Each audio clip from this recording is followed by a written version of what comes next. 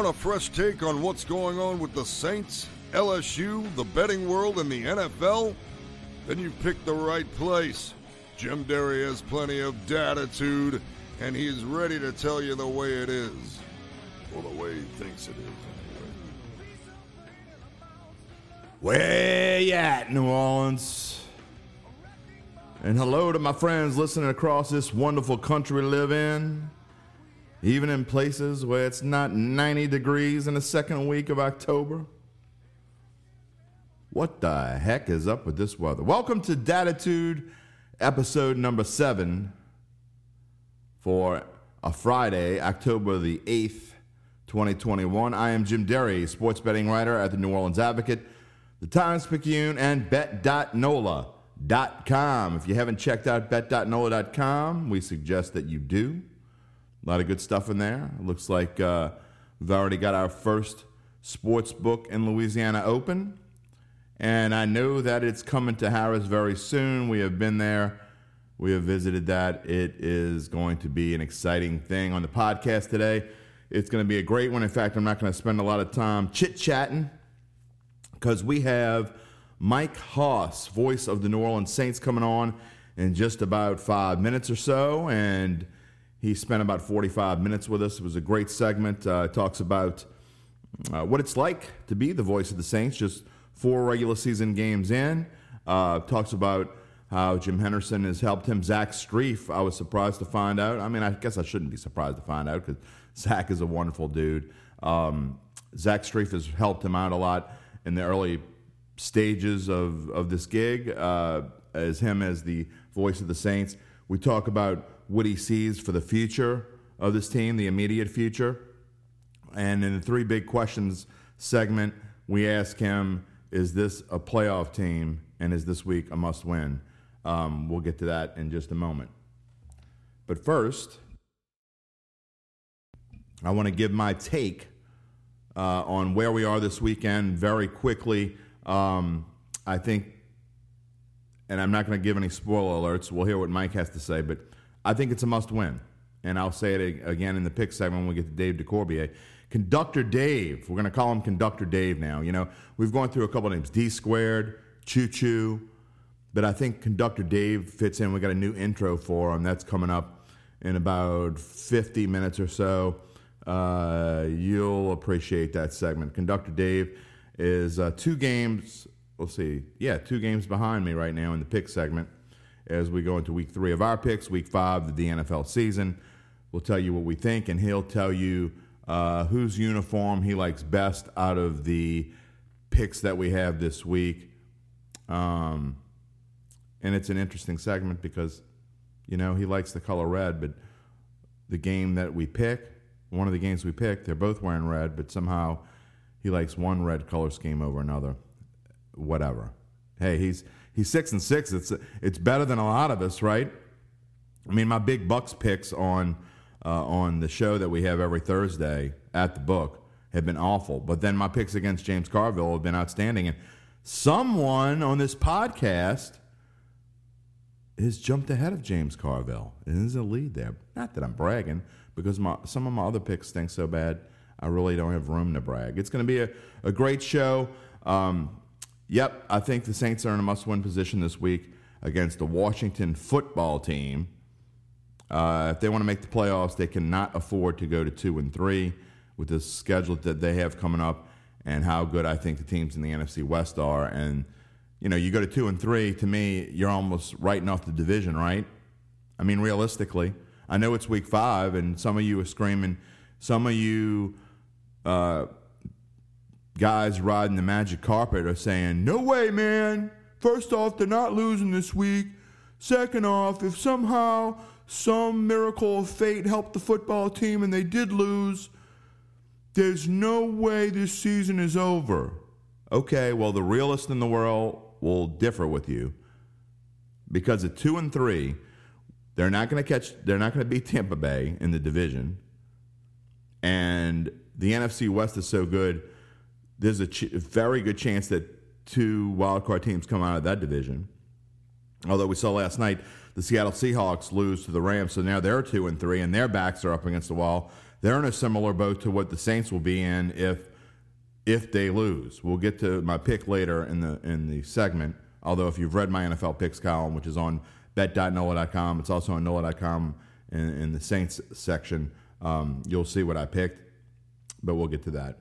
You can reach me at email jderry@theadvocate.com or on Twitter at Jim Derry Jr. If you would like to be a part of this show, send a comment or a tweet. And I think I'm going to move this show to Mondays and Fridays instead of Tuesdays and Fridays. I see that a lot of people, they want to see they want to take in all they can take after a Saints game, and I think we're better served to be on a Monday than a Tuesday. We had a special Monday edition this week with Jeff Duncan, and then we talked to Doug Mouton. If you want to go back and you can listen to any of those on demand, anywhere you get your podcast here on bet.nola.com, but you can get the on-demand broadcast on SoundCloud, Spotify, Google Play, Stitcher, Apple Podcasts, wherever you get your podcast. Just search for Datitude. Make sure to subscribe, and you can go back and listen to any of the episodes that we've done. This is episode number 7. We started with Stan Verrett a few weeks ago, and I'm really pleased with the response that I've gotten, and I'm really pleased with the guests that I've been able to bring on. It's been a lot of fun so far, and these guys all coming on and helping us make this podcast legit. I don't want to say me, because the people at NOLA.com have been outstanding helping us promote this thing. I want to give a shout out to Caesars Sportsbook, who's an exclusive partner with us at The Advocate, the Thomas McKeon and bet.nola.com. And I've said this a few times, exciting things coming with the Sportsbook, and it's coming real soon. So make sure you check back with us on that. The videos on bet.nola.com. We got the odds and ends on Mondays with Zach Ewing and myself. Zach Ewing is the sports betting director here at NOLA.com. And we are on together. Devin Jackson joined us this past Monday. I think he's going to be coming on Mondays for the most part going forward. The Fantasy Roundup with Zach and Spencer the Guru Urquhart on Tuesdays. And the At the Book, which comes out on Thursday afternoons, featuring Cashing In with Carville, Zach, Devin, and myself. We go over the horrible picks that I made, the great picks that Devin Jackson made, and the so-so mediocre picks that Zach Ewing made. And hey, look, I'd beg to be mediocre in big bucks right now, so I cannot say anything about that. I'm just picking the wrong ones for big bucks. I'm over 500 3 weeks in a row in my NFL picks column, 3 out of 4 weeks. The first week I was 7-8-1, so it's been a mixed bag. But for the big buck segment, I just completely, it's like, I don't know, it's like Aldrich Rosas about to make a kick. I think that's what I feel like when I'm picking my big bucks picks, because they're going wide left.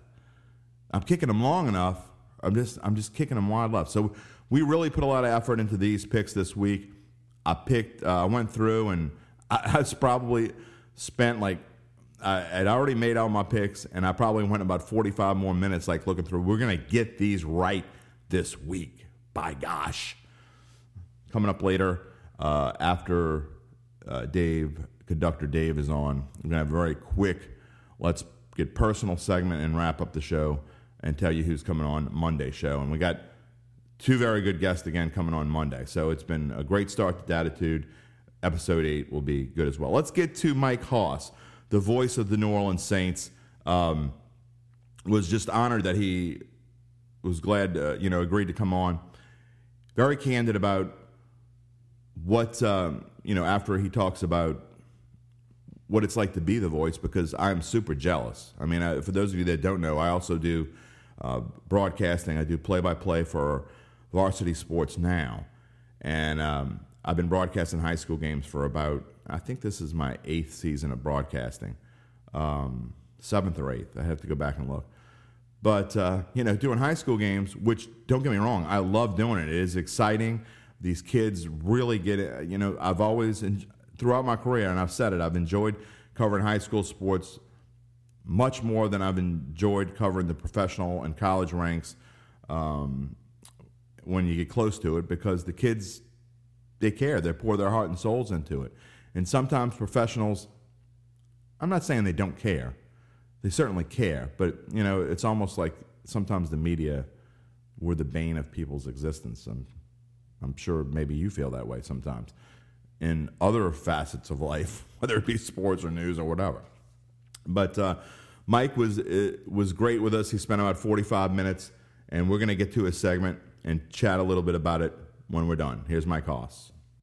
We welcome into the Datitude Podcast the voice of the New Orleans Saints, Mike Hoss, who also hosts the weekly Saints Coaches Show on WWL-AM and is president and owner of Hoss Communications. Mike, we really thank you for joining us here on the Datitude Podcast. No problem, but you forgot one job. I'm also the communications director for the Superdome. So how do you juggle all that? Yeah, no kidding. I don't. Quite frankly, the Hoss Communications video production is kind of sitting in the back seat right now because I got plenty to do with this Saints gig and radio gig, and it's been awesome. I bet it is. First off, I have to let you know that I'm a little jealous. I do a little play-by-play on the side as well, and on a much smaller scale. And to me, you have the second best job in America, only to Pat Hughes, who is the voice of the Chicago Cubs. Well, certainly he's got a lot more games to deal with. 17 plus the 2 preseason games. But yeah, believe me, it's an honor. There's only 32 of them in the United States. They're like judgeships. They never leave. And so it's only been a few games, but it's been a blast. Well, that's you led right into what I wanted to start with. And, it's only been a couple months for you, but 4 regular season games. What is it like? What has it been for you? Has it been what you expected to be the voice of the New Orleans Saints thus far? Well, we've only one home game, so that's the most difficult part of it for me, is that every week is a new booth. Everything for me is always a first. First in Jacksonville, first in Carolina, first in Boston. And really, the game that we had here with the Giants was really the first regular season game. And now we're back on the road, first in Landover, first in Seattle. So it's been difficult to find some consistency and continuity because every week is a different angle, different viewpoint. So that part has been difficult. The flip side of that, Deuce McAllister, Robert Carroll, who's the engineer, and the stats and the spotters have been unbelievable. Without them, I'm not sure where we've been. So it's been about what I expected. I would have liked more games like Sunday with the crowd, not the outcome, but more games here to kind of get going. Well, what have you taken so far? How do you prepare? What is your normal week when you do preparation for a game? You start Sunday evening. It depends. We've been on the road so much. We're usually flying early Monday morning. First thing you do, I do a combination of technology and online and apps, and then just some hard copy. Is the first thing I do is start learning and memorizing skill position players, offense and defense for the opposing team. Washington's wide receivers, running backs, all their defensive, and then watch their games. NFL Game Pass. I feel so bad for the play-by-play people who came pre-NFL Game Pass because I can watch a condensed game every play in 38 minutes. I can watch the offense and I can watch the defense. And so you just watch. The first part of the week is all about learning the team, learning who, if there's any new Saints, but learn the players on the opposing team. I used to do it backwards. I would always work on how many games that guy had played, what were his stats and all this stuff. And I learned who really cares about his stats if you don't know his position, his number, and his name. So that's that. And then towards the end of the week, you really start formulating the roster because the Saints this year, it's not been so bad in the last few weeks. We're adding 5 guys to the roster, taking 5 and putting them on practice, elevating 2 from the practice to the active, making 6 inactive. My head was spinning. I was begging Mickey, please slow down, slow down. And so really they have. They've kind of gotten into a routine as far as practice players, and they did sign a couple this week when signed a kicker.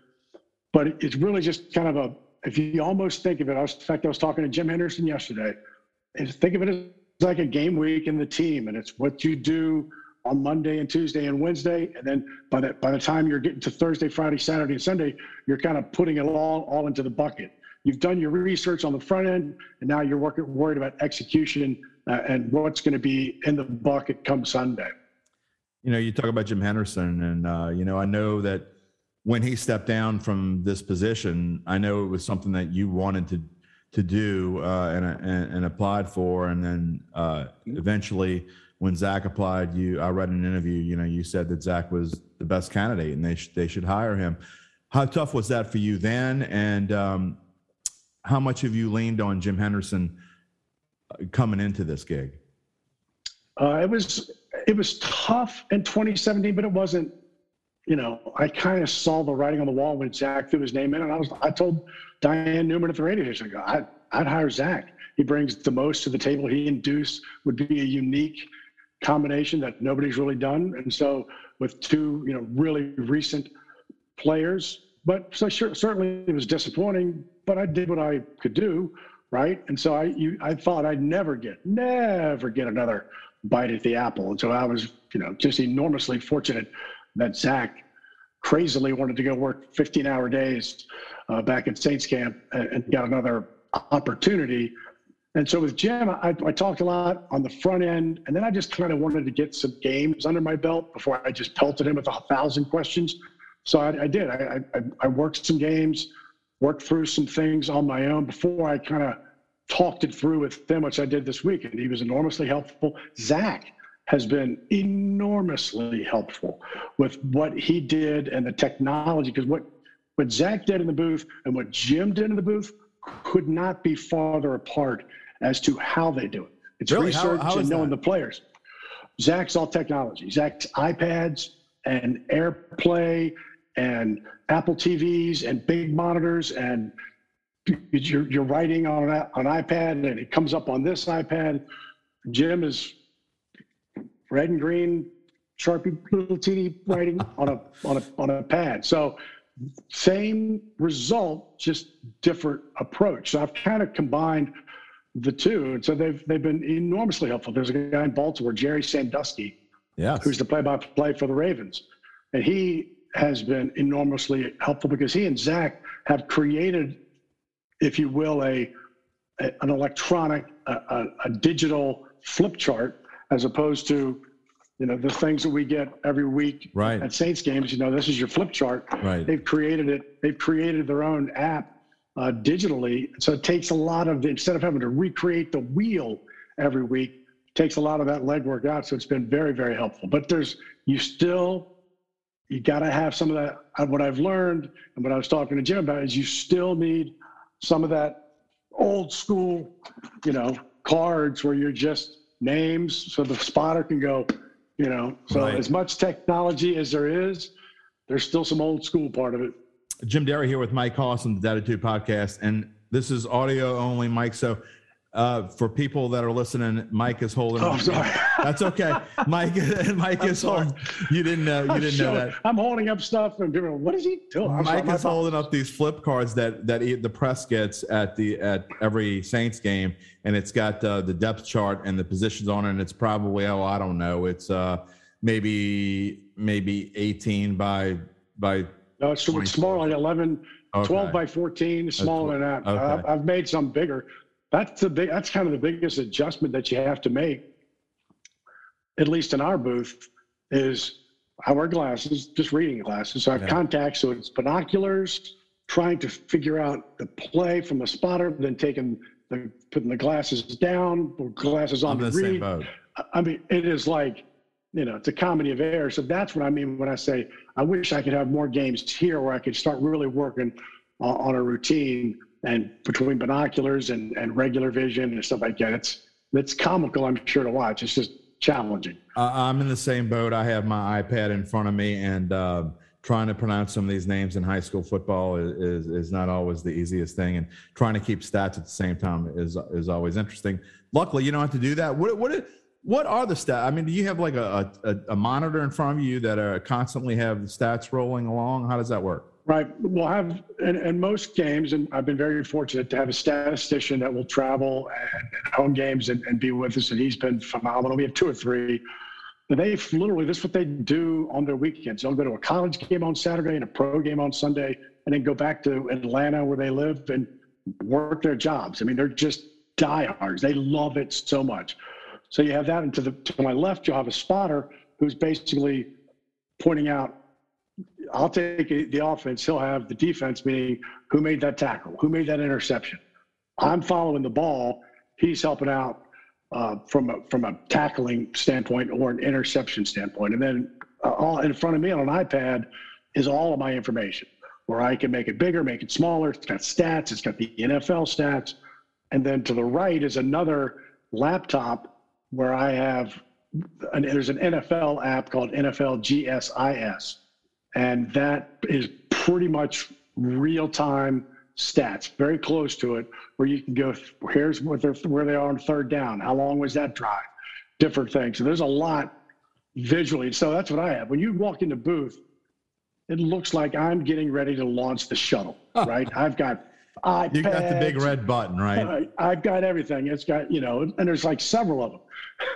Deuce walks in with 2 phones, throws them on the counter and goes, let's go. Well, that's all he needs, right? That's all he did. In fact, he's just amazing because he's working college games now too. He's working for the SEC on Saturday. He's doing college games on Saturday for the SEC network. So he'll have 2 brand new teams college-wise on Saturday, and then the Saints and their opponent. He's amazing. And his attitude and his whole persona helps bring me down to, stop looking at 15 million things on an iPad and just, call the game. So he's been, just in that alone, it's been so helpful. You find out that after you do this, and I know that you did this in the past. I know it's been a while, but it's been a long time. Yeah. But you have all this information that you bring into these games, and then when it's over, you look at your sheet and you used about 20% of it, if that. That's what I'm saying. So I had it all backwards with notes, and I had all these great notes. 1, you rarely get to them. 2, who cares about the notes if you get the guys if you get his name wrong? And really, the hardest part that I've determined, depending on the booth, is that you really see a lot of profile. When you're looking down at the field, you're seeing guys from their shoulder to shoulder. So picking out that number and really getting them out of the huddle is the most important, because if they make a catch, sometimes they're horizontal to you, and it's really hard to pick out the numbers. And so that's, for your situation.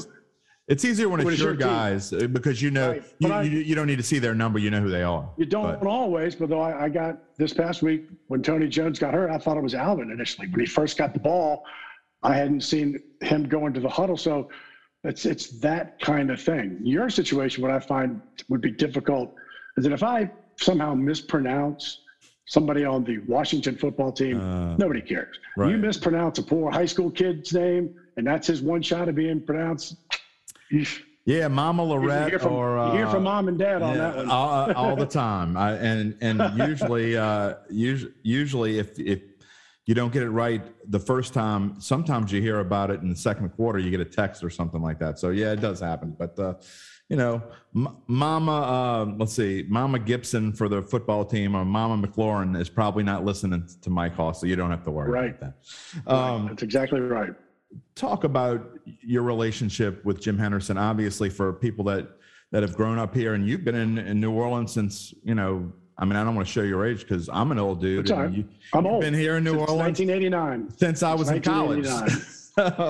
But just talk about, your relationship with Jim, working back at WWL in the day, and then obviously, him being with the Saints, and just how important that was to you.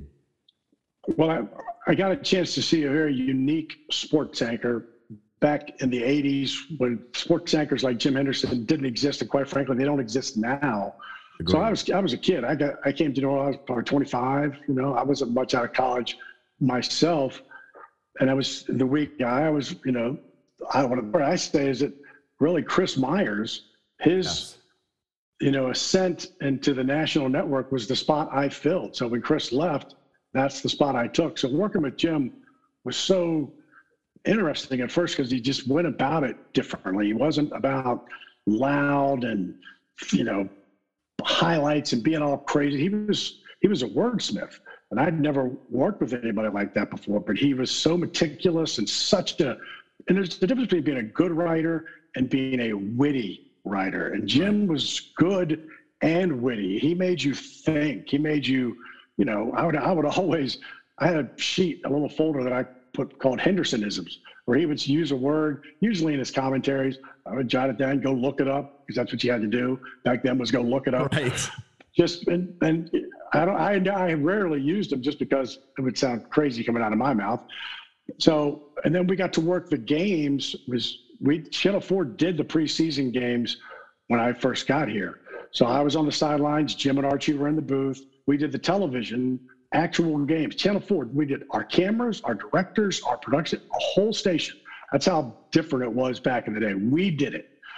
So I really got an inside look at Archie's job, at Jim's job, and the meticulous way about the preparation from Jim that starts on Monday all the way through. That he did CBS games, and I saw it again and just watched the work and watched the evolution, that if you don't start Sunday evening or Monday morning, you're automatically behind. And he didn't have the internet. He didn't have the internet at all when I first got there. Didn't exist. Right. So you had to wait for the NFL stats to come on Tuesday or Wednesday. So he didn't have a lot of the luxuries that we did, but it was just work and memorization. He talked to a lot of coaches, and I watched it. I just kind of absorbed it. And I'm living it. And I told him yesterday, I saw it for all those years, but still didn't grasp the enormity of the work. It's a lot. Do you find yourself, obviously Zach had the job for, 4 years? 3 years, 2018, 2019, 2020. 3 years stepping in after Jim. But do you find yourself, is it hard not to try to, walk in his shoes and try not to be Jim Henderson? And is it hard to be yourself? Because I know obviously when you do play-by-play, and one thing I've learned over the past 8 years or so, and from people that I really respect, is you have to be, in the end, you have to be yourself. Have you found that hard to do, trying to, and I know it's early, you've only done this for a few preseason games and now 4 regular season games, but are you finding that part hard? No, because here's why. If I wanted to, if I stole everything he wrote, I could never do play-by-play like Jim Henderson. I don't have the ability. I don't have that flow. I don't have his syncopation. I don't have his control over the verbs and everything. I don't have any of that. He painted a picture so well with his words, using as few as possible, because he would use great verbs to describe things. So I couldn't be Jim Henderson if I did this job for 30 years. Conversely, I also couldn't be Zach Strief, because Zach has forgotten more about the football game than I'll ever know. So we come at it from different viewpoints. I'm looking at the offense coming out and seeing who's where. He's thinking about what play has been called. Right.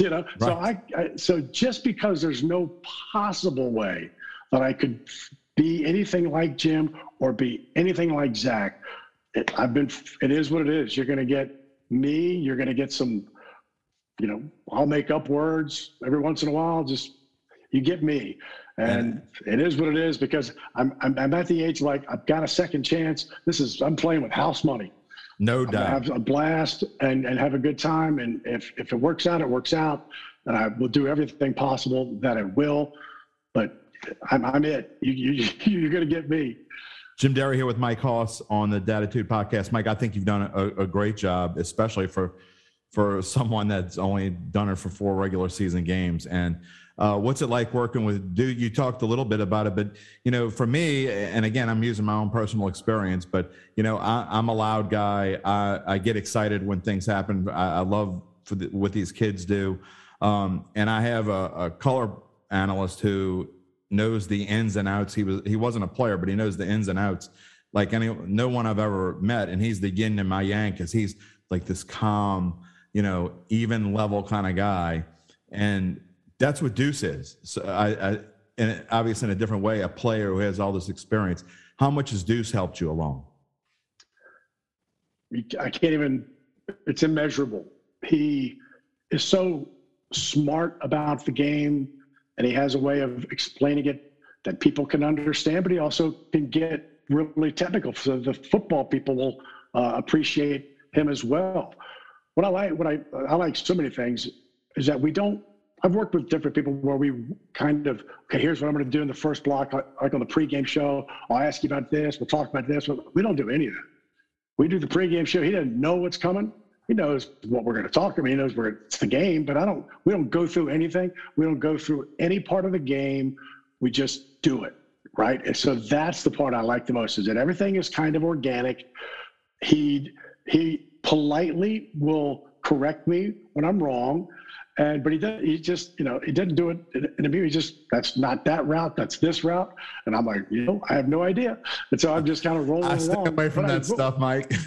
I try to, but I'll say slant and he'll say under, and I'll say out and he'll say different out. But it's funny. I love it. But here's the best part about Deuce, and I hope he's okay with me saying this. He's still, in the end, it's still a game. He's a player. There are times when we sit, when we're in the booth, and Saints quarterback will go back, and he'll see something happen. And he'll stand up. And I'm going, immediately I know something's going to happen, because he's jacked. Right. He's excited. He's like he sees a guy in the seam, and he stands up, and I'm just going, okay, here we go. And if the quarterback doesn't see him or it doesn't work, he's like, But I love that, because that to me is his passion. He sees it. He can't wait. He wants it to be good. And he stands up, and I know that, all right, here we go. But for the most part, like you say, he brings me down. My biggest issue is that I'm up here. Right. It's week 4. Dude, if you're up here on a 3rd and 5 right. at the 40, what are you going to do when something? So I constantly work on just kind of dial. All you need to do is look at him. Right. And Jim Henderson said yesterday, he goes, you don't understand that on a 3rd and 5 at the 5, your adrenaline is already going to take you to a spot higher than you want to be. So you have to work even doubly hard in those situations to dial it back. When they score a touchdown, I'm a fan at heart. You're going to get a fan. You're not going to get, touchdown Saints. You're going to get some craziness sometimes. But for the most part, overall, it's about bringing it down.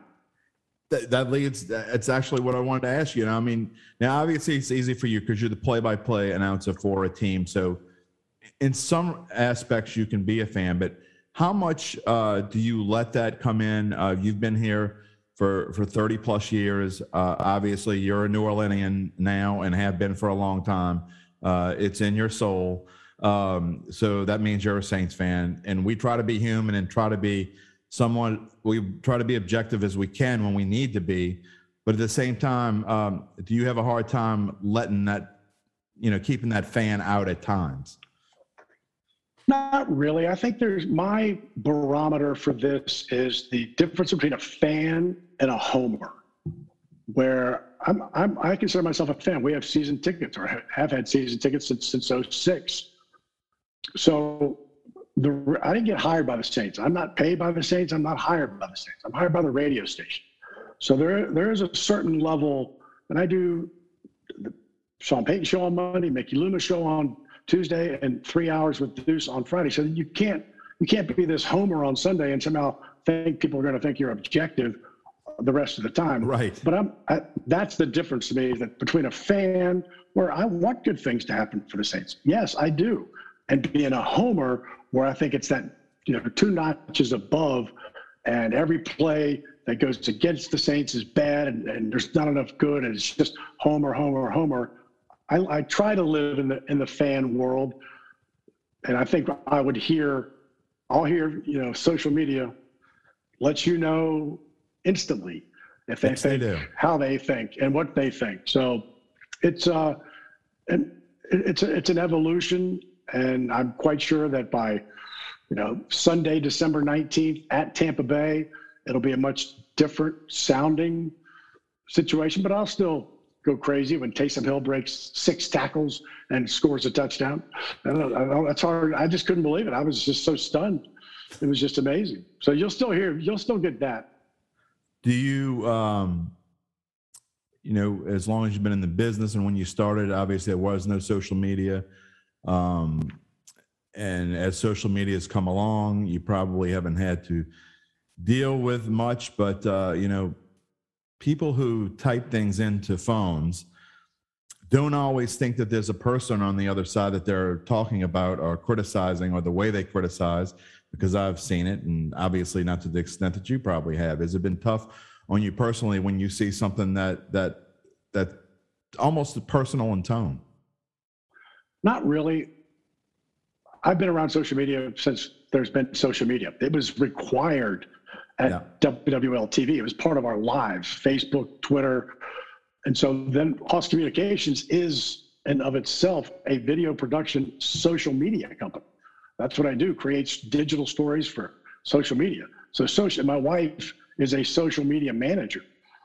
So social media has been a part of our lives. I'll be honest, early on, and since I've had this job, I won't say 100%.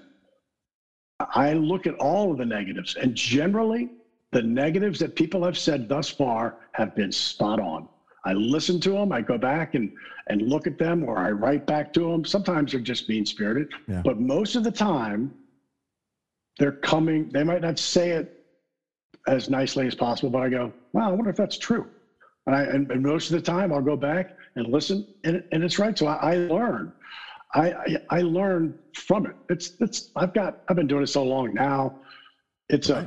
I've got a pretty thick skin, but yet it's still personal. You have to have a thick skin in this business. Oh, if you don't, you'd go nuts. So, but there's also people have been very enormously supportive. I'm very lucky. Let's be honest. I'm lucky. So I get that. And so people have been enormously supportive. I'm lucky to have this job.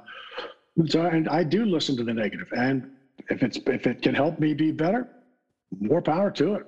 All right, you and I have something else in common.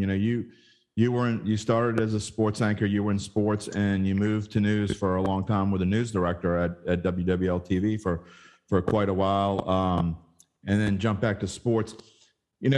Obviously Lee Zurik did the same thing. Except he hasn't come back to sports, and with his career, he's never going to come back to sports. I don't think Lee's coming back to sports. But I think the die is cast there. I think so. When you win Peabody Awards, you probably don't have to think about that anymore. But when you were in news, did you feel as much a fish out of water as I did, and couldn't wait to get back to sports, or is it something that that you just used to help improve your career, move on in your career? It's a little bit of, I never really felt like a fish out of water. When I first started in television out of college, I was in news. I was a news reporter for 2 different stations, just because it was very hard to get a sports job. 2 people in every station, but there's 10 news reporters. So I started in news. That's my background. And when I left the sports desk, was the weekend sports anchor for 12 years, and behind Jim Henderson, staring at another 12.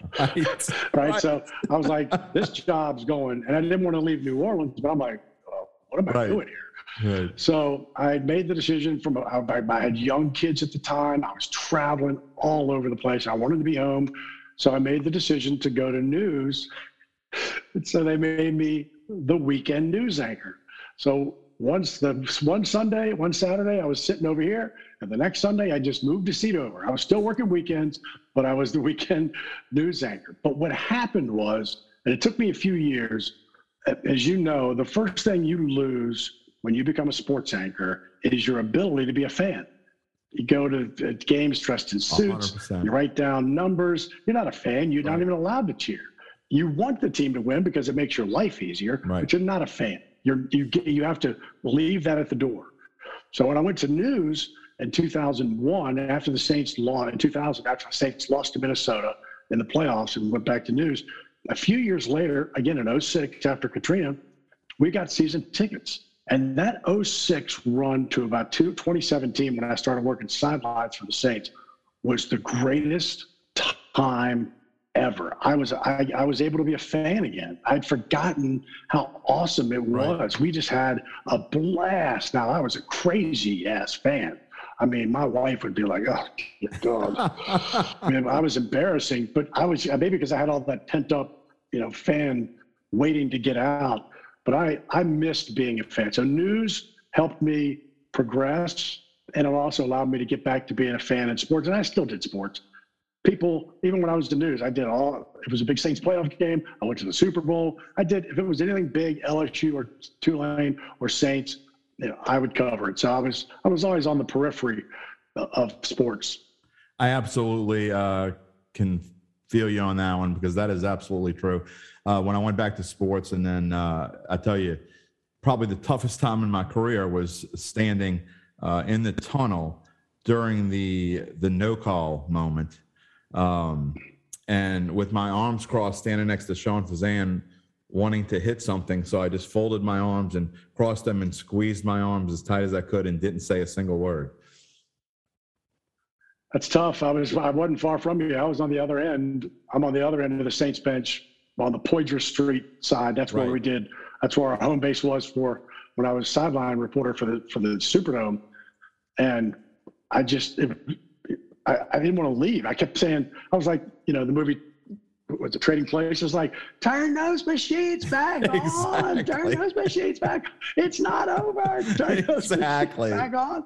I didn't know what. I was like, I'm not leaving. No, I'm not. No. I refuse. It was just. Yeah, I couldn't be a fan for that one. So, but I tell you, I think my wife would have been happy if I wasn't a fan when the Minnesota.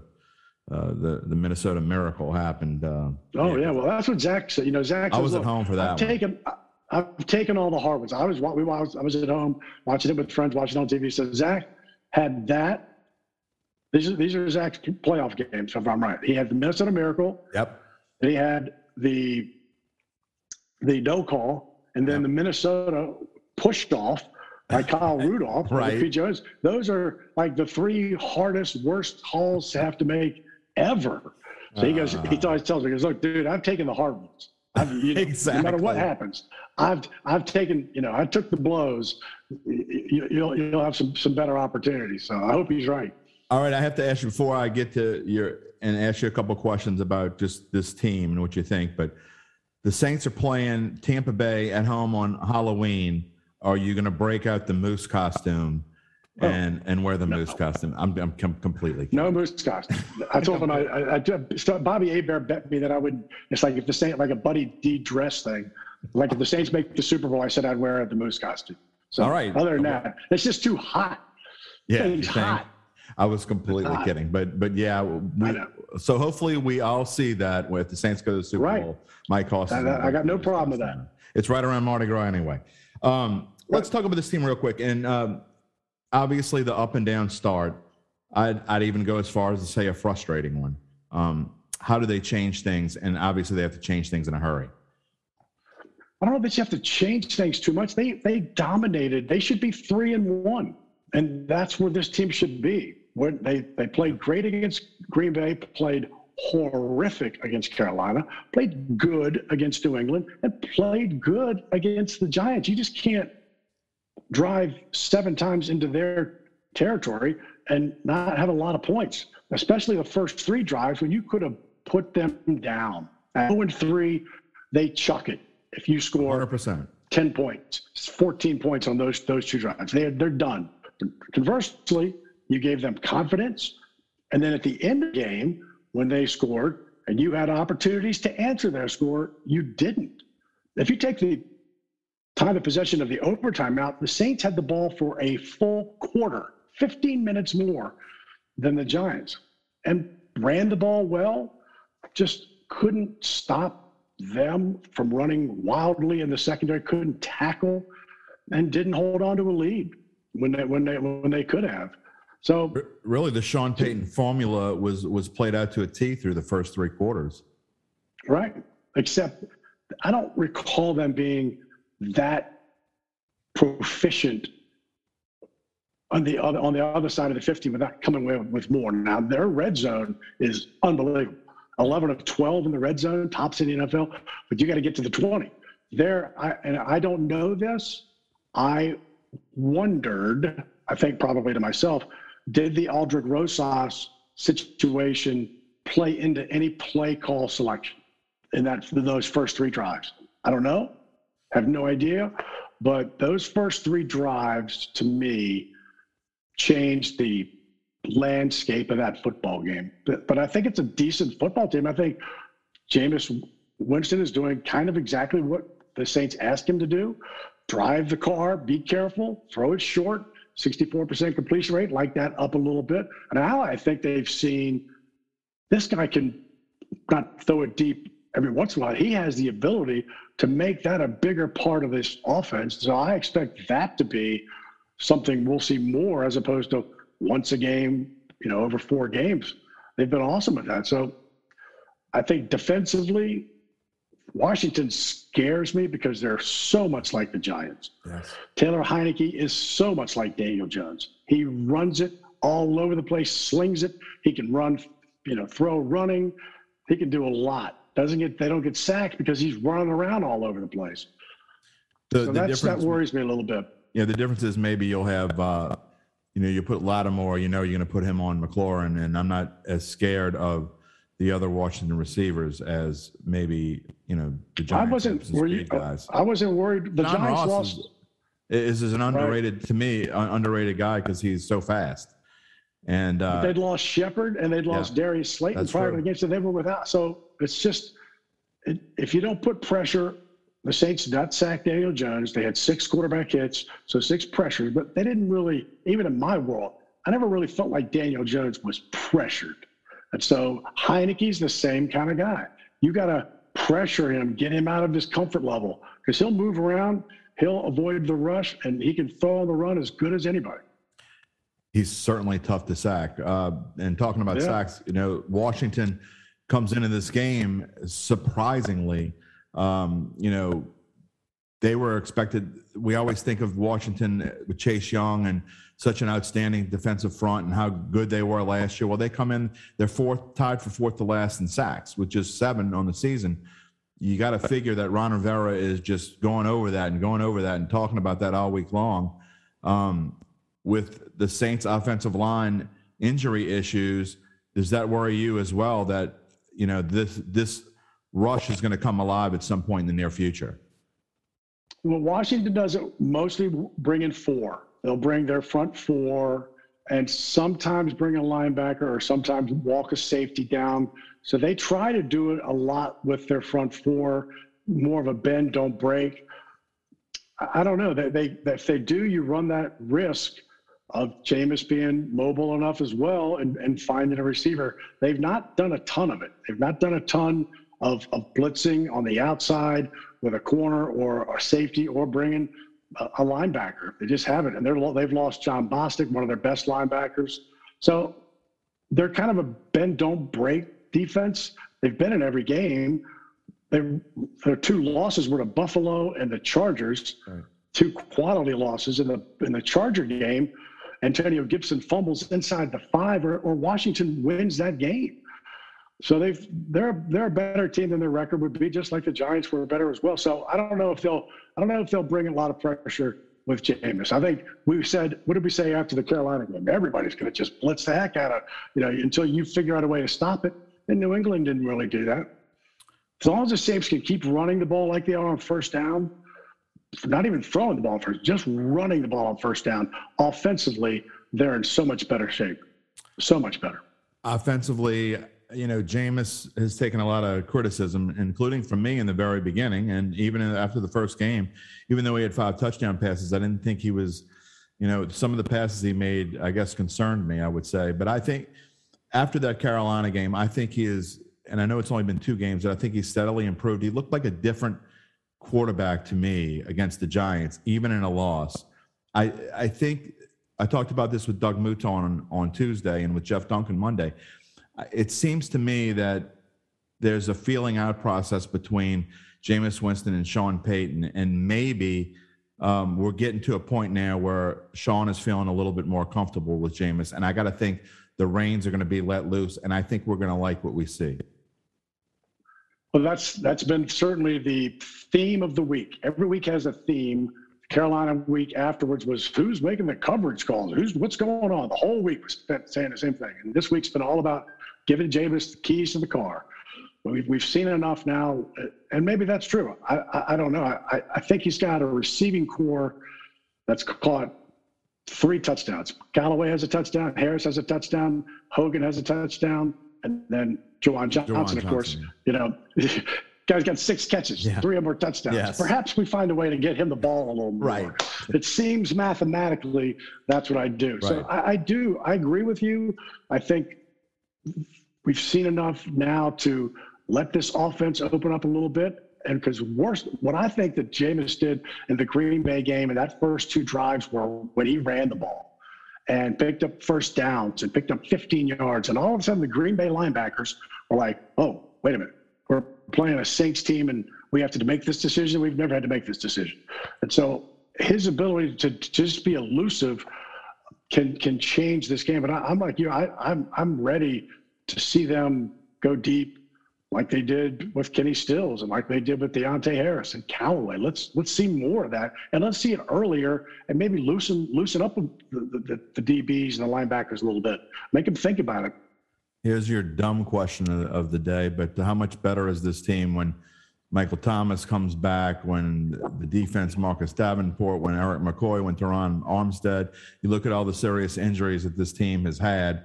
Will Lutz, obviously, might be the most important of them all. They're all coming back in the near future. Just talk about how much better this team is when those guys come back. Quan Alexander to me is a huge one. Right. Such a phenomenal athlete. That linebacking core, if you've got Quan and Demario Davis, I don't really care who the third guy is. That's how good they are from an athletic standpoint. But, yeah, they're going to be better. Mike Thomas, I hope he comes back with a huge chip on his shoulder. I hope he comes back angry. Remember when the Alabama running back got traded to Baltimore? Mark Ingram. Mark Ingram. How Mark Ingram would be after the game, if he fumbled once or twice in the game, he would run so angrily. I was like, man, good God, Mark, and I want to see that out of Mike. I want to see him just be hacked off. I don't know if they could be so much better. Again, Mike, I don't know if that's his demeanor. I hope that's what I see, because I think they'll be a much better offense. I think when they get Eric McCoy back, I think they're going to be a better offense. We take things like Eric McCoy. He had been so consistent, hadn't missed a snap. And the offensive line, they're kind of useless. We've seen Armstead get hurt. We see Pete get hurt. We've seen them all move around different positions. But I think getting Eric McCoy back, they're so strong at defensive end. When you get a Peyton Turner back, Onyemata, and when they got Onyemata back, he'll be a little longer. Yeah, they're going to be a way better team. That's why these games right now, you don't want to, with an at Washington, off at Seattle, 3-3, 4-2. You don't want to be 2-4 facing 11 more games. These next 2 games are that's why that giant loss is going to, I think we'll look back in December and pound the desk. I hope I'm wrong. No, I think you're 100%. This team's always been great on the road and do what it has to do. And they can go up to Washington, get a win, get that open week, and get ready. They even have an extra day because the Seattle game's on Monday night. And we'll learn, Seattle plays, is that tonight? What's today? Today, Thursday? Today's Thursday. So we get to watch Seattle tonight. We're recording this on Thursday. Yeah. We're recording this on Thursday. Right. It will be on the Friday show, but yes, that is tonight. All right. So the next 2 are important. We're going to finish the show with, as I started doing this week, but 3 big questions of Mike Hoss's Jim Derry on the Datitude podcast with Mike Hoss, the voice of the New Orleans Saints. And your 3 big questions, 2 of them are tough. One of them is super simple, I think. So we'll do the 2 tough questions first. You already kind of touched on it. Is Sunday's game against Washington a must-win? No, not to get to 2-3 with an open week. This team's done too many things well. The back end of the schedule is a little more home dominated. They have they go like 2 home, 2 away, 2 home, 2 away, 2 home, 2 away. So I think It's not a must win. You can recover from 2 and 3. Okay. Is this New Orleans Saints team a playoff team? Yes, I think so. I think they have the talent. It's just the hardest part is forgetting what we've seen for the last 15 years. Yes. All those numbers, all those comebacks, all those touchdowns, all those yards mean nothing. Nothing. The last time the Saints threw for 40 yards, who cares? That was Drew Brees. So this team has to come up with its own identity with Jameis and a running game and new receivers. So, but yeah, I think the NFC South is better than probably people expected. Carolina and Tampa, and then the Saints. I don't know. I can't figure out Atlanta. I've given up on trying to figure out Atlanta. You and me both. But Atlanta will beat 2 teams this year that it'll be a touchdown plus underdogs, and they'll beat them. They're just a weird team. So, but yes, the answer to the question is I do believe it's a playoff team. Whether that's 10-7, 9-8, it's hard to say what makes it in, but I do believe it's a playoff team. I think it'll be tough to win the division. No, it's really not that different of a team. I mean, I know you talk about Jameis and Drew, and you say, how can it not be that different? But Drew the last 2 years wasn't the same Drew that we knew. It's really not that much different a team than we've seen the last 3 years. Right, run the offense. Yeah. Look at Teddy Bridgewater. Teddy Bridgewater came in for those 5 games, won them all. He didn't do anything spectacular. They sat him down and said, run the offense. I agree. That's it. Just do it. Be smart. He did it. Won all 5 games. Got a big contract. He's got another contract since. And I think Jameis is going to find a way to become the quarterback that at least Sean Payton needs him to be. Last question before we let you go. So the 3 big questions.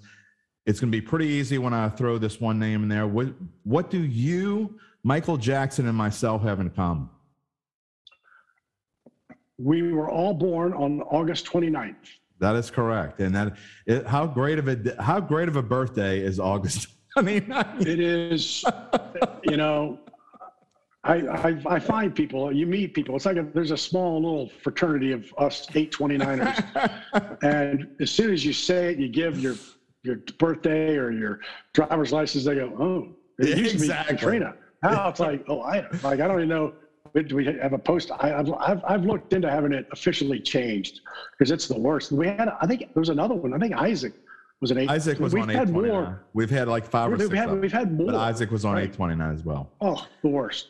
And this one you could see coming, and I was like, oh God, another 829. I made a joke in a column. Michael Jackson, that's good. I made a joke in a column a few weeks ago. I was petitioning the state to change my birthday to November 29th, but I haven't heard yet. And then someone on Facebook told me I couldn't do it because that was their birthday and they didn't want some kind of like winter storm or something coming our way. So I guess we need to start like a Facebook group, the 829ers, just for people to just a place for us to go next 829, some bar somewhere where we can just sit and hope that we're not watching the Weather Channel. Yeah, my wife. Right. My wife tries to plan a birthday party for me, and this one literally got changed. I ended up having my birthday dinner. I think it was on September the 16th or something along those lines. So it is what we gave up on that years ago. Yeah, 829. Forget it. Yeah, forget it. Do it in July. Right. Mike, I appreciate you taking so much time here on the Datitude podcast. We wish you nothing but success. We're loving what you're doing so far, and just enjoy it. Keep enjoying being the voice of New Orleans Saints, and hopefully you're doing this for a decade or 2 going forward. Well, I appreciate it. I appreciate the time. Best of luck to you and your games moving forward. And yeah, let's hope for the best. But winning cures all evils and so all ills. So keep winning this football team, and we'll be fine. Mike Hoss, the voice of the New Orleans Saints on the Datitude podcast. Great segment there with Mike, and he says it's not a must-win. And he may be right. I mean, Lord knows I've been wrong before.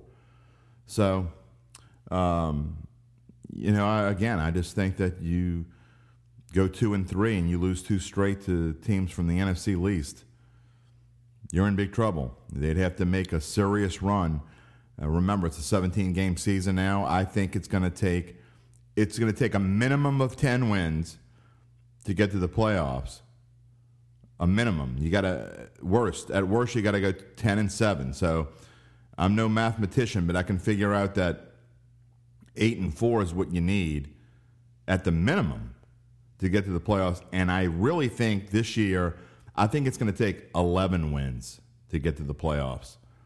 So if that's the case, then you got to go 9-3 the rest of the way. And if you look at the Saints' schedule going forward, and they come out of the bye, and at Seattle doesn't look as daunting as it did before, especially if Russell Wilson, we saw that dislocated finger of his last night. That's probably not a 2-week injury, I'm guessing.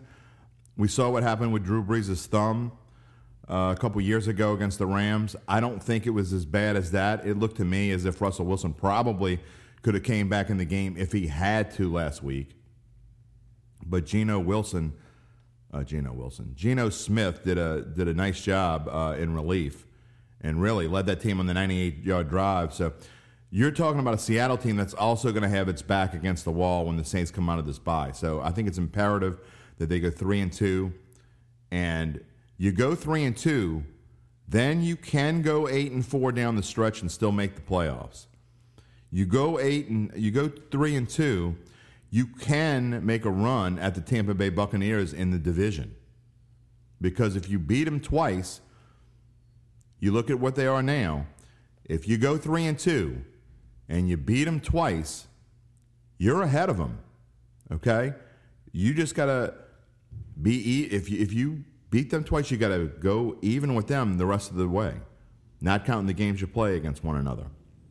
So the Saints' schedule is tougher than Tampa Bay's schedule. So I think that's going to play a role, and we'll see down the stretch. Let's get to the 5 will get you 10 segment, but it's more like 5 will get you 20. Five picks will get you 10 minutes is what 5 will get you 10 means. But anyone who's listened to all episodes of this podcast know that Conductor Dave and I go longer than 10 minutes, but because it's fun.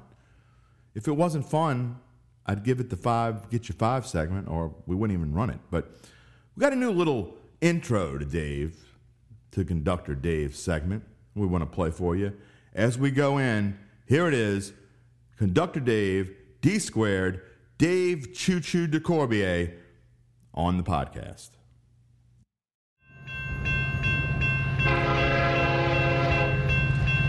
All aboard the Taysom train. Conductor Dave is on the Taysom train.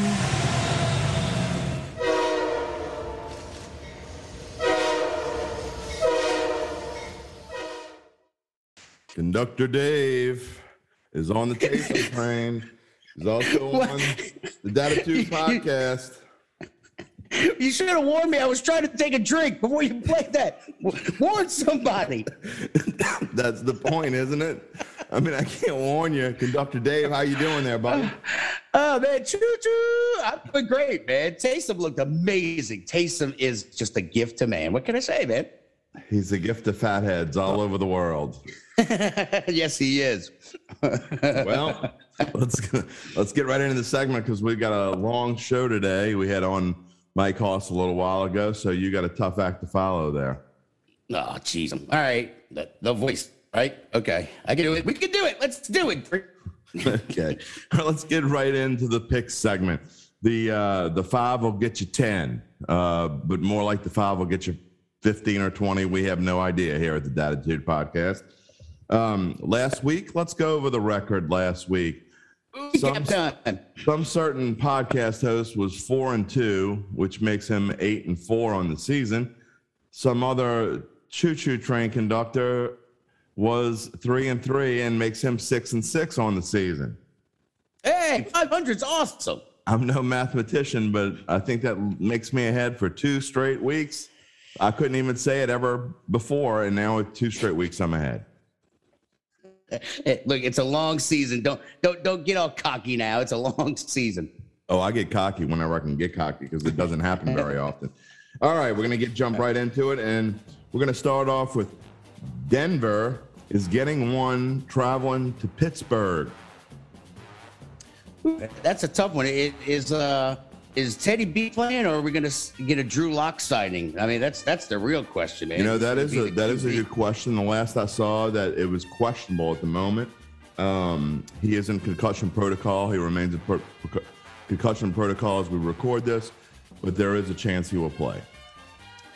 You know, if Drew Lock plays, I'm going to go Broncos. So you know what? I'm just going to go with the Broncos anyway, because Roethlisberger, you know, I don't know, man. You know, it's that same thing. Like he's old, he's getting up there. The movement skills of a tree right now. So I'm gonna go with Denver, man.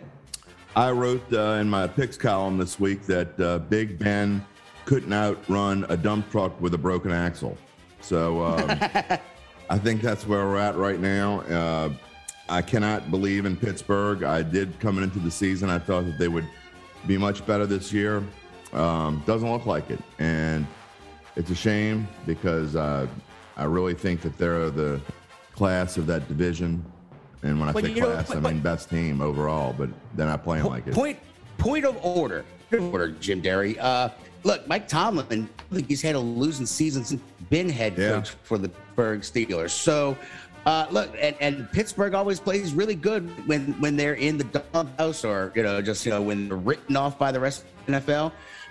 But it's early in the season, so I don't know if they've officially been written off. But yeah, that's Pittsburgh is weird like that, man. They'll start slow and they'll just suddenly just creep back into it, and next thing they're running away with the division. It's crazy. Well, yeah, Mike Tomlin, Denver. Sorry.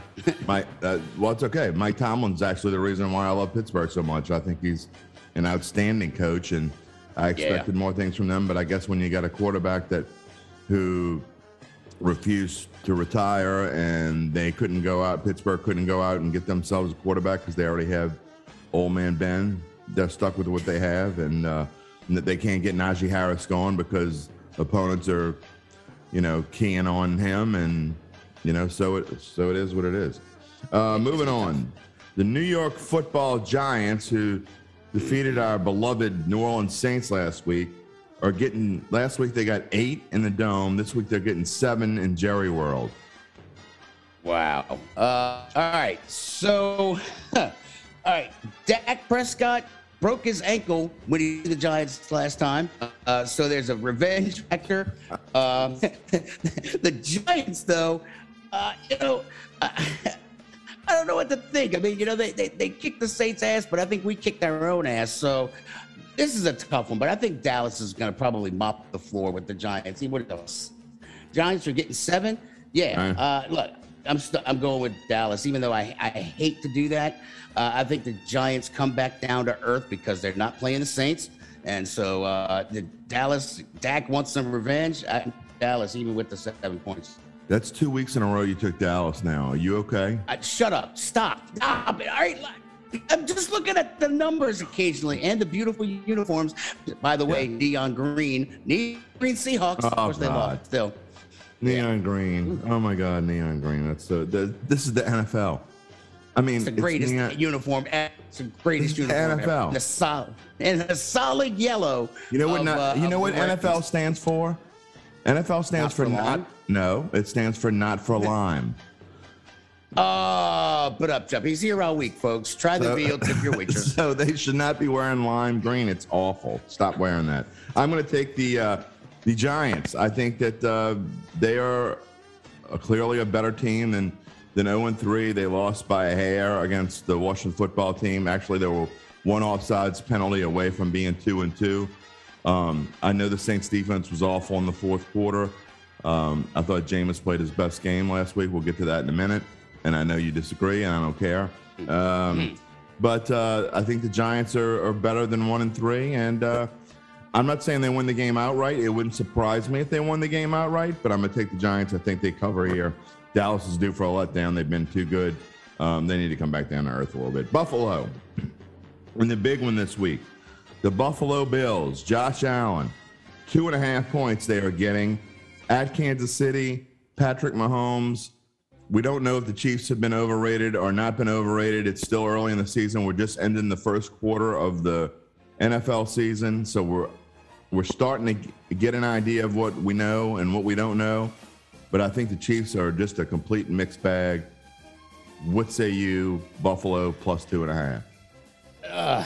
This is tough. I mean, it's so hard to count out Kansas City. I mean, it's just that they're such a good team. You still got Kelsey and Mahomes and everybody else. I mean, that's. But I think Buffalo, they're. I guess it's like week 2, man. Dak wants his revenge against the Giants, and I think that the Bills want their revenge against KC for knocking them out last year. So I'm going to go with Buffalo. I think Buffalo beats them even outright, man. Win by 7. I'm saying Buffalo wins by 7. You say Buffalo wins by 7. Okay, well, yes, and you're getting a 9.5-point gift here then. I am. I completely disagree, which is not unusual on this show. Dun, dun, dun. I think Kansas City has something to prove here. To me, this is the game. It's not only a big game for Kansas City because it's against Buffalo, who eventually could be the AFC Championship opponent like it was last year, but I think this team is trying to show that we are much better than everybody thinks we are, and we've been kind of a diddly poo early on in the season. I think Mahomes comes out with fire.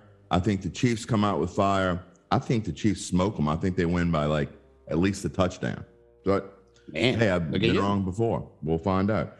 Next game, your favorite team, the Tampa Bay Buccaneers, is hosting Miami, and the Tampa Bay Buccaneers are giving Jacoby Brissett and the Miami Dolphins 10 points. Oh my gosh, man! Oh God, this was tough. Secondary is banged up to all heck and gone, but still, I mean, Miami doesn't have much of an offense to even be worried about a banged up secondary for Tampa. But I was checking out. I've heard that Miami might be in those throwback unis, so I'm sorely tempted. But as much as this physically pains me, I'm taking Tampa. I don't care about the 10 points. They're just going to crush Miami. Miami's just, even with 10 points, you can pay me to touch Miami. So no, I'm taking Tampa. I think the throwbacks, don't they look exactly like the ones they wear now? I mean, they really haven't changed their uniform in like 60 years. They really haven't. So, okay, somebody has to tell me, those are throwbacks. Oh, they got an extra ring around the sleeve.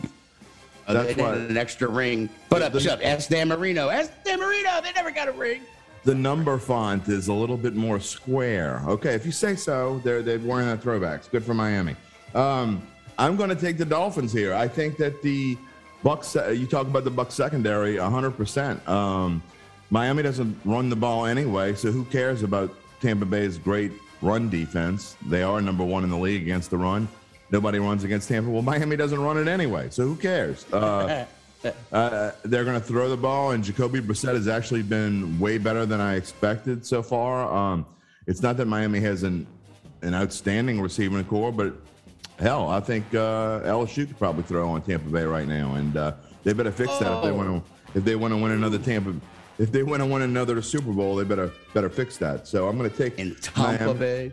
Yeah, I don't think that Miami pulls the upset, but I'm gonna Tampa Bay, Tampa Brady.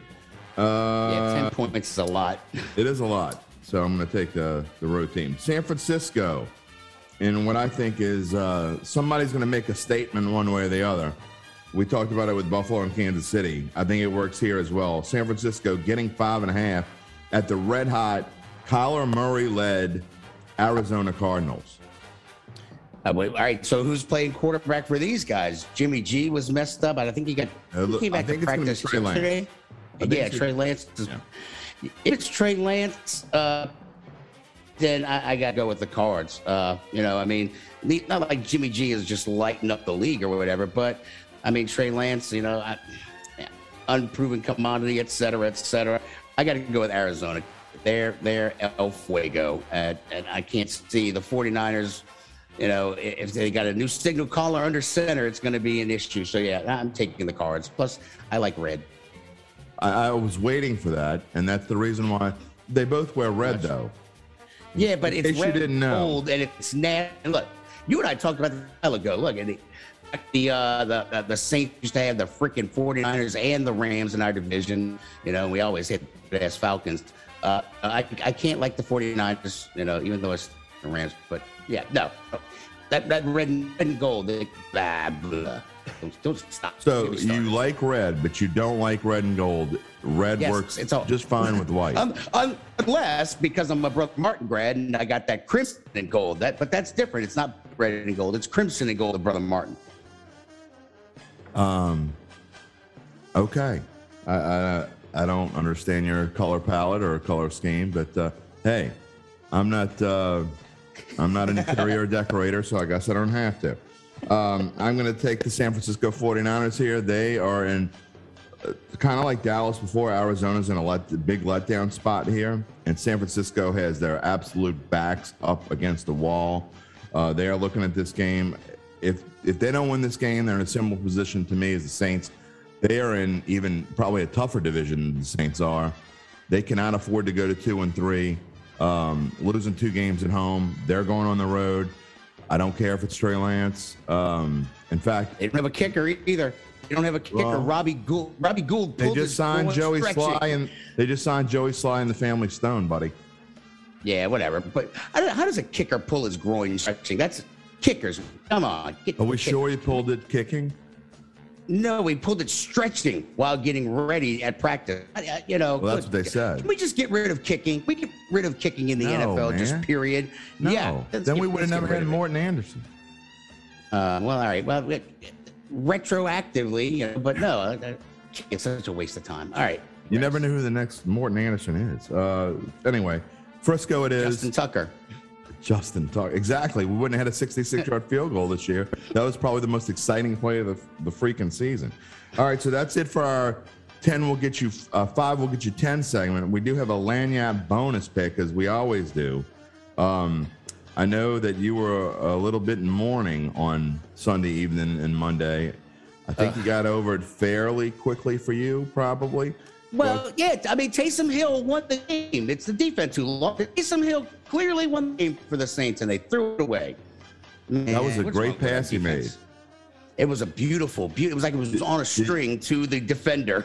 Did you see Jameis throw the long touchdown pass? They come in and run the same play. They come in and run the same play, and Taysom throws it to the other team. So if you're comparing throwing motions there, I think I got to go with Jameis on that one. No, look, that my only critique of Taysom is that why do you throw a jump ball to the shortest receiver on the roster? Why throw a jump ball to Deontay Harris? Like stop that! Don't do that. Yeah, do it to Callaway. Yeah, right. I mean, he's got the hops, but yeah, no. Look, Taysom won the game. It's unfortunate that they couldn't seal the deal. Coach Payton, look, Coach Payton was just the clock mid-style of the game. They were trying to run down the clock, grind down the clock with run plays, because then people got all over their Twitterverse like, oh, well, after Taysom threw that interception, Coach Payton didn't want to pass anymore. It's like, no, the game plan coming into the game, what was run the ball. Kamara got 26 touches, never even sniffed a pass play, which is the first time in his career he never caught a pass in a game. Look, Coach Payton screwed a whole bunch of that stuff up, too. So Taysom won the game. Coach Payton lost it for us. I love the defense. But Washington, I take the Saints. I don't even know why we do this. I'm picking the Saints, but I don't know. I didn't even tell you what the spread is yet. I don't even care. I'm that confident that the Saints will win. All right, well, I hate when we're on the side with the Saints because that usually means disaster. But we're going to be on the same side always if I think they're going to win, because you always pick them to win. They could be 80-point favorites somewhere, and you would still lay the 80 points. So, I mean, this is really kind of a waste of the time. I was saying it's kind of like cashing in with Carville. Carville always picks the Saints and LSU. So if you want to gain ground on them, you just pick against the Saints and LSU. However, I'm not picking against the Saints here. I've said it all week long. I believe this, and I'm not sure if this is the want the Saints to win. I don't usually let it come out too much. But right. This is a must win. We had Mike Haas on earlier. He said it's not a must win. It is 100% a must win. If they don't win this game, you can make your plans for January to go off to grandma's house in Vermont or go have your little trip in Gatlinburg without TVs because the Saints ain't playing after this final regular season game if they don't win this game. There's no playoffs if they don't win this game. I promise you. And I think Sean Payton knows that. Sean Payton is one of the best coaches in the NFL with his backs up against the wall. So I've got 3 teams. I picked 3 teams this week with their backs up against the wall. And for that sole purpose, picking all 3, I believe in all 3 teams because they're that good and they have that good of coaches to me. And you look at it, Andy Reid in Kansas City. I'm not picking San Francisco because they're coaching staff. I mean, I like Shanahan, but I just think that the players themselves, I think they're too good of a team to lose. But I like the Saints as well. Big bounce back week. You got to see Kamara run the ball because now Tony Jones is hurt. Yeah. It is what it is. So, and eventually we'll get Moss and company back. And we cut Rosas or whatever the hell his name was, the guy who kept missing. So yeah, were you upset about that? No, not at all. Not at all. I didn't think he lost us the game. And Coach Payton, Taysom won the game. But now for the Saints. Now we have Double Doink as our kicker. Yeah, I know. Oh my God! When somebody brought that up, I was like, oh my God, that is him. Yeah. Hey, look, you know what? It was a playoff game. This isn't a playoff game, so he'd be under massive stress to make a field goal. So the last couple games, last seems like we've had a lot of close games here and there with the football team who formerly known as the Redskins. You know what? I just realized that I can't call them the Redskins, but can I call them the team formerly known as the Redskins?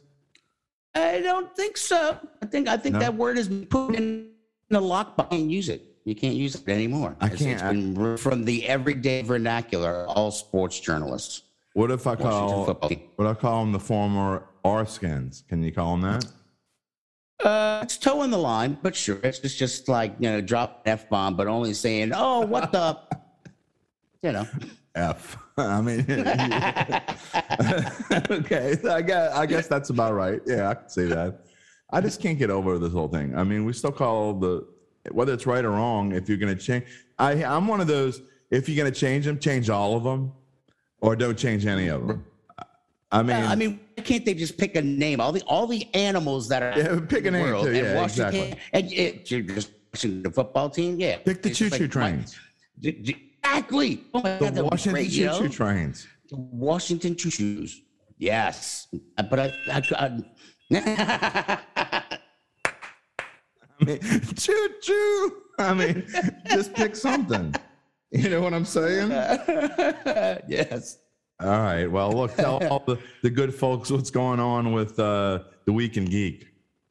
Oh, man. So I don't have any guests this weekend. I've been catching up on movie trailers and everything. There's a whole bunch of stuff out. Have you seen the Squid Game yet on Netflix? It's crazy. My 10-year-old daughter brought this to my attention. She says, I think I want to watch this. I said, I think you'll have nightmares for about 2 weeks. She won't, but it's a little bit too adult because there's graphic death and there's it's a great show. I'm actually got to watch the finale too, so I can talk about it on today's show. So, but there's a whole stuff like that going on. The Week in Geek, Sunday nights at 7 p.m. on WR News Talk 99.5. You can get the podcast at iHeartRadio, Spreaker, Stitcher, Spotify, wherever podcasts are freely given away. You can find the weekend because I'd feel bad if I charged for this schlot. So follow us on Twitter at Twig, Instagram's The Week in Geek, and on Facebook, The Week in Geek. There you go. The Week in Geek by Conductor Dave. Doot, doot. And Dr. Dave DeCormier, we appreciate you joining the Datitude podcast. It is always fun, sir. Yes, sir. All right, man. Up next week. I'll talk to you next week. Always fun with Dave the Conductor. Dave the Conductor DeCormier. He's on with us every Friday, and he has an interesting way to make picks, doesn't he? On the 5 will get you 10, should be 5 will get you 20, and we need to cut that segment down. This podcast is getting too long. I want to quickly get to the Let's Get Personal segment of the show. For those of you who know me, you know this already. But those of you who don't know me, I'm going to tell you anyway, and some of you may hit the end podcast broadcast when I start talking about this. I had COVID. I came down with COVID back in February the 4th, as a matter of fact. So we're talking about a little over 8 months now. And since then, I have, the first 2 months I had no smell or taste. And then I went into what was called the parosmia segment of this beautiful, wonderful virus, whatever you want to call it, part of life thing, where I have an altered sense of smell or taste. So for the last 6 months, actually until about 3 weeks ago, I have had I either don't smell or taste something, which is most of the time, I didn't smell or taste anything. And what I did smell or taste smelled awful. It was like, I don't know, I call it the COVID smell. It's not good. Let's put it that way. In the last 3 weeks or so, I've seen certainly some improvements. I can't smell a lot of things. I do get whiffs of things here and there. Most things now are still the altered smell, and it's a different altered smell. This thing like mutates, and it's like you think you're getting better, but this time I really knock on wood. I really think I'm getting better this time because it's been for a longer period of time. It's been about 3 weeks now where I've seen steady improvement with my smell and my taste. Almost everything tastes like something. Almost nothing tastes like it's supposed to taste, but almost everything tastes like something. So I wouldn't wish this on my worst enemy, honestly. This has just been brutal. My wife has a similar thing, although her taste is almost all the way back now. She got it 2 days after I did, but she can't smell hardly anything. She gets whiffs of things here and there, but for the most part. But I think hers is coming back a little bit quicker than mine.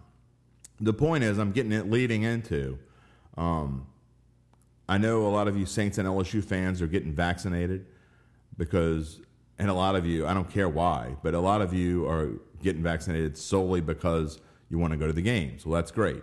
The mayor of New Orleans, whether you like her or don't like her, whatever your opinion is, doesn't matter, and neither does mine, so I'm not going to share it. But she came out yesterday and said that there's a good chance that Carnival will happen this year. I'm a huge Mardi Gras guy, I always have been. I'm in the crew of Endymion.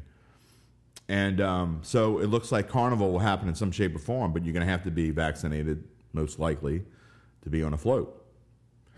So that leads me to, whatever the reason is, go get vaccinated. One of my best friends on the planet died about 6 weeks ago. He came down with COVID. He was a guy who didn't think he needed the vaccine. He didn't think COVID was all that big of a deal. He didn't really wear a mask, unless he absolutely had to. He was going to play poker or something, and they made him wear a mask. And he came down with COVID, and he ended up in the hospital, and now his wife and beautiful daughter don't have him around anymore. And his friends miss him and love him to death. And he's not with us. Go get vaccinated. I don't care what your political beliefs are. It has nothing to do with politics. It has nothing to do with, I don't want to hear that you don't know what's in the vaccine. We don't know what's in any vaccine that we take. We don't really, unless you're like a chemist, you don't know what's in cough medicine. You don't know what's in ibuprofen. You don't know what's in that beverage that you're drinking. Honestly, you don't. But people that do know what they're talking about say it's safe to take. And not only is it safe to take, it can save your life. And if you do get this horrible virus, you're not going to die. And that is my soapbox and message for the day. And I hope even if you disagree with me, you can still respect the opinion. Because, frankly, I think it needed to be said. As we're coming down the mountain. That is going to wrap up the show for today. Again, I want to remind you that, the videos on bet.nola.com, they're outstanding. You should go watch them. Odds and Ends on Monday with Zach, Devin, and myself. We wrap up the weekend, kind of go through. I think you can learn a lot from if you're getting into this gambling thing and you're seeing all these sports books and you're enjoying this. I think you can learn a lot by what happens in the past. You have to look at trends. We talk about those things on the Odds and Ends show on Mondays. There's the Fantasy Roundup with Zach and Spencer, the Guru Urquhart. Take a look at that on Tuesdays. And then At the Book is a great show featuring Cashing In with Carville. James Carville, Zach, Devin Jackson, and myself. I'll talk about what we like this weekend, and hopefully my big Bucks picks are going to be picking up soon. Also, if you want to be part of the show, email me at jderry@theadvocate.com or on Twitter. Find me at Jim Derry Jr. Hit that subscribe button for Datitude. You can go back and see any of the first 6. You can hear them. You can't see them except for our beautiful little logo made by Dan Swenson. You can subscribe and go listen to any of the old podcasts. Wherever you get your podcasts, you can find them. That is going to do it for episode number 7. Again, we thank the wonderful Mike Hoss, voice of the New Orleans Saints, and the conductor, Dave DeCorbier, for coming on this show. Also, my wonderful brother-in-law, Phil Anselmo, and my sister-in-law, Kate Richardson, for our lead-in and outro music and his band, Down. We thank them. We will see you on Monday. We will have Chris Blair, voice of the LSU Tigers. We had the voice of the Saints today. We got the voice of the Tigers coming up on Monday, along with our own Luke Johnson, who we will review the Saints game at Landover, Maryland against the Washington football team. Enjoy the big football weekend. Saints, LSU, let's have a better weekend this weekend than we had last week with the home teams. And enjoy this warm weather if you like 90 in October. Peace and love, my friends. We will see you on Monday.